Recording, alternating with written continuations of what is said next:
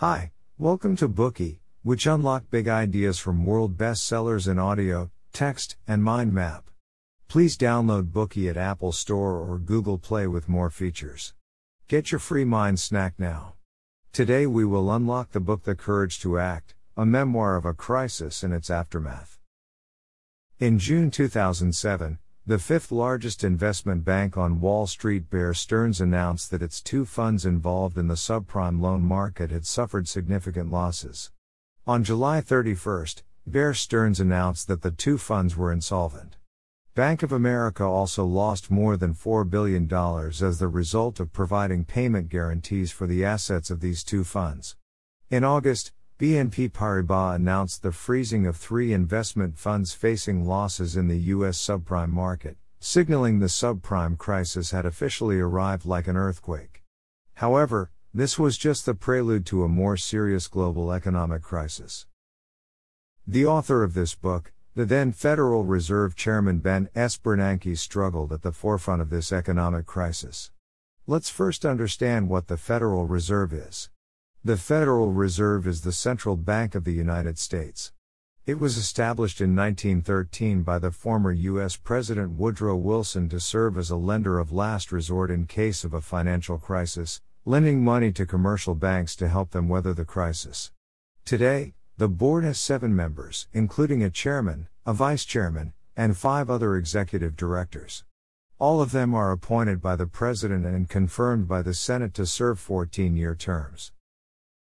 This book is Ben Bernanke's memoir of the financial crisis that began in 2007.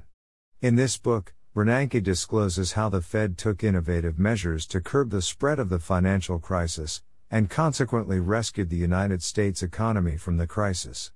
The book fully discloses the details of the decision-making process, and combs through Bernanke's thinking and introspection on financial policies and financial instruments, which he drew from his in-depth knowledge and wealth of experience as a macroeconomist.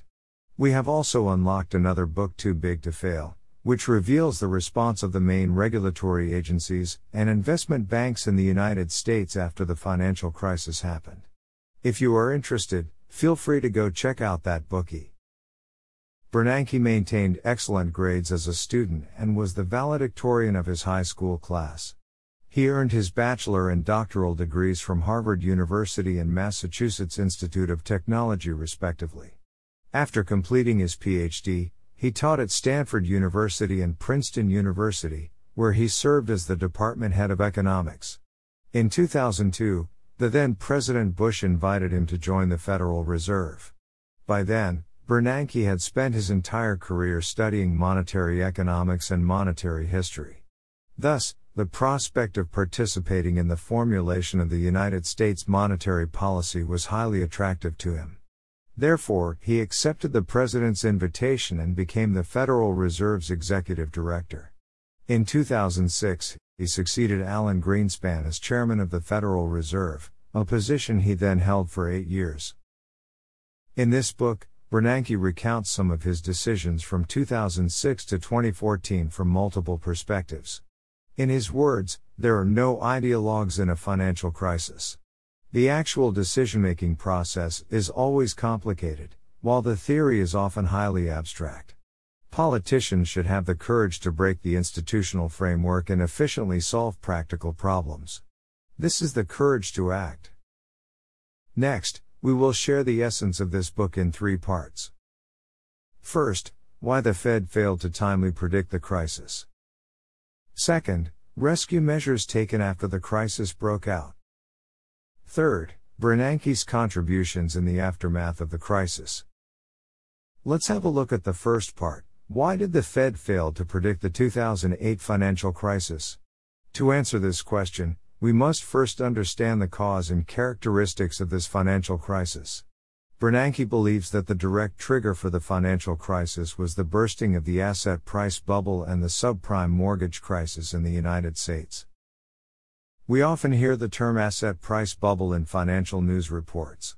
A bubble refers to a situation where investors coax the price of a particular asset far beyond its intrinsic value and expect to sell the asset at a higher price. Based on this definition, An asset price bubble refers to the swelling of housing prices far beyond the intrinsic value of mortgages. Many property owners hope to sell their properties at a higher price to earn profits. At the beginning of the 21st century, the United States real estate industry was booming, and housing prices continued to rise for several years. At the time, many scholars had already suspected that there was a bubble in the United States real estate industry. Now that we understand the asset price bubble, let's take a look at subprime mortgages. Subprime refers to the quality of loans that are provided to borrowers with bad credit and low income. At the beginning of the 21st century, the proportion of subprime loans in total mortgage loans increased steadily. You may be wondering, why do banks lend to those with bad credit? To answer this question, we should talk about a popular innovation in the financial system at that time. In the past, just a few decades ago, banks used to only provide loans to borrowers who lived in the vicinity of the bank. Banks established a certain personal relationship with the borrowers and were well acquainted with the circumstances behind a loan's collateral. Once a loan was approved, it could only be held by the bank, and couldn't be resold to others. This strategy encouraged each bank to work hard to formulate reasonable loan policies and strictly review the borrower's conditions. However, by the beginning of the 21st century, a more novel loan model replaced the traditional one. Banks and other financial institutions were now able to restructure and sell housing mortgage loans to securities institutions. These mortgage loans generally had poor liquidity but held a great cash flow potential in the future. Securities institutions packaged these mortgage loans into brand new financial products, and then sold them to investors around the world. This process is called securitization. After selling the originally illiquid loan for cash, the bank could now reinvest the money to issue new housing mortgage loans. As long as the people who applied for the loans continued to pay back the loans, this process could be maintained, and all the participating institutions could collect commissions from it. This model seemed beneficial to all parties involved, but it hid a potential danger. It facilitated irresponsible lending. Since loan issuers were able to resell the loans, they were less concerned about the quality of the loans, and cared more about getting people to apply for loans from them and earn commissions. This wrong incentive enabled many borrowers with poor credit ratings to obtain loans. Due to the low interest rate of these loans and the prosperity of the real estate market at that time, many houses required extremely low down payments. Therefore, many people with poor credit ratings and insufficient finances purchased homes by applying for a subprime loan, which further promoted the prosperity of the real estate market. Many politicians were also happy to see this phenomenon. They interpreted it as the realization of the American dream of homeownership. There was another key reason as to why financial institutions relaxed the requirements for borrowers. People generally believed that housing prices would continue to rise. Even if the borrower did not have money to repay the loan, they believed they could still sell the house to repay the loan. Therefore, it seemed that there was not much risk in lending to people with bad credit ratings. However, no one thought about what would happen if housing prices fell. And so did the housing prices fall, causing a snowball effect. A large number of mortgage defaulted, as borrowers were now unable to pay back their loans even if they managed to sell their house. Consequently, the prices of securitized investment products composed of these loans plummeted, and the financial institutions holding these products fell into a crisis. A large amount of funds held by financial institutions consisted of short-term financing without government guarantees. Financial institutions obtained these short-term financing funds by using the securities they held as collateral. Once the price of securities plummeted, lenders that provided short-term financing had to reconsider the risk of these securities used by borrowing institutions as collateral. As a result, lenders reduced or stopped lending, causing all financial institutions that held subordinated loan securities to go bankrupt, and this sparked a panic within the financial system. The financial crisis that Bernanke faced was triggered directly by falling housing prices. Now we have learned how the asset price bubble and subprime mortgages led to the financial crisis. Next, let's answer the most critical question: Why did the Federal Reserve fail to predict the crisis? Actually, in 2005, the sustained and rapid rise in housing prices caught the attention of the Federal Reserve, and there were internal debates on this issue. Some people thought there was indeed a bubble in the U.S. real estate market, because housing prices were rising much faster than rental prices. Opponents believed that the rise in housing prices was reasonable and that it reflected the increase in consumer income and confidence. They believed that even if there was a bubble, it was only partial and subject to the location. In the end, most of the policymakers involved in that discussion agreed to downplay the risks. Bernanke admitted, "Clearly, many of us at the Fed, including me, underestimated the extent of the housing bubble and the risks it posed." In 2006, the Federal Reserve noticed a slowdown in the growth of the real estate market, but they believed that this cooling down of the real estate market was a good thing, and that it could flatten the bubble. At the beginning of 2007, housing prices began to fall quickly, and mortgage default rates rose along with it. However, the Federal Reserve believed that the problem of subprime mortgage defaults would only affect the real estate industry, and at most have some impact on consumption. They had not yet seen the risks that subprime defaults would bring to the United States and global financial systems. This belief was one of the reasons why they did not foresee the subsequent financial crisis. Bernanke likens the financial crisis to a house that is hit by a hurricane. Two factors influence the degree of damage to the house. One is the external factor, which is the hurricane itself, and the other is the internal factor, which is the structure of the house. If the house does not have structural defects, then the hurricane will not cause large-scale damage no matter how strong it is.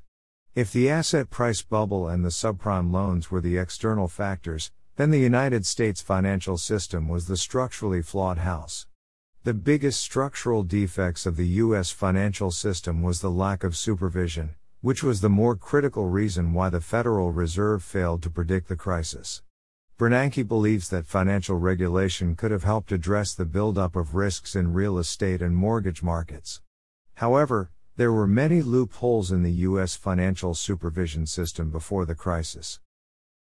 First, there were the scattered supervisory responsibilities in the financial system. As the scope of supervisory responsibility was limited, no supervisory agency could have seen the big picture of the problem. This system with scattered regulatory responsibilities came about on account of both historical and political reasons. From the historical perspective, separate regulatory agencies were established in order to respond to different stages of crises and independent events. For example, the Office of the Comptroller of the Currency, which was established during the Civil War, and the Federal Deposit Insurance Corporation and Securities and Exchange Commission, which were established during the Great Depression. From the political perspective, as a multi-party country, conflicts among different power centers are common within the political system of the United States. In addition to that, there were special interest groups that obstructed the optimization of the regulatory system. As a result, the entire system operated like a mess. To make matters worse, financial institutions could even choose to be supervised by a specific supervision authority by changing their registration authority. And in return, some regulators would agree to loosen supervision and charge a fee accordingly. In 2007, Countrywide Financial did just that. This subprime institution, the largest in the United States, changed its subordinate Thrift Institutions Registration Authority in order to be supervised by the Office of Thrift Supervision, which assured them of looser supervision. This example shows that this fragmented regulatory system limited the regulatory capabilities of federal regulators. In 2005, almost 50% of the subprime loans in the United States were offered by unregulated mortgage loan companies. Even the supervisory power over mortgage-backed securitization was scattered among multiple institutions. This system allowed regulators to see only part of some problems, while obstructing their view on other issues. Besides the problems caused by decentralized regulatory responsibilities, the United States financial regulators had to deal with various agendas of special interest groups. As a result, regulators are often subject to political pressure and have to relax regulations.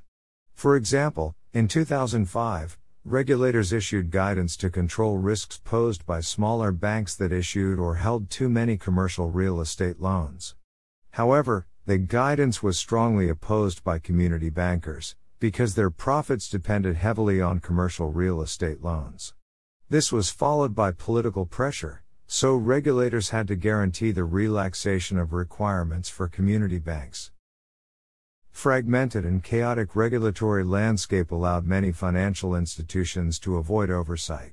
Even as the Fed chairman, Bernanke did not necessarily know who was supervising who. When profit-seeking and unregulated financial institutions venture into new businesses and new markets, they tend to take their chances and neglect risk assessment and management. In the first decade of the 21st century, their reckless decisions spelled their own doom. Regulatory confusion, asset price bubbles, and subprime loan risks were like fuels mixed in a barrel, waiting to reach a sufficient temperature to explode.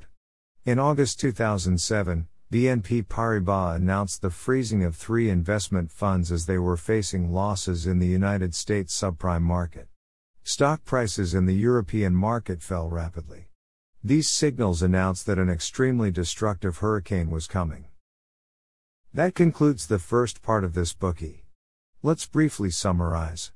The direct trigger of the financial crisis in the early 21st century was the asset price bubble and the subprime crisis in the United States. However, many at the Federal Reserve, including Bernanke himself, underestimated the impact of the asset price bubble and subprime loan defaults on the entire financial system. More importantly, the financial supervision system of the U.S. consisted of decentralized regulatory entities and loopholes that allowed special interest groups to push their agendas. These were the reasons behind the failure of the Fed to foresee the subsequent financial crisis. Today we are just sharing limited content. To unlock more key insights of world-class bestseller, please download our app. Just search for BOOKEY at Apple Store or Google Play. Get your free mind snack now.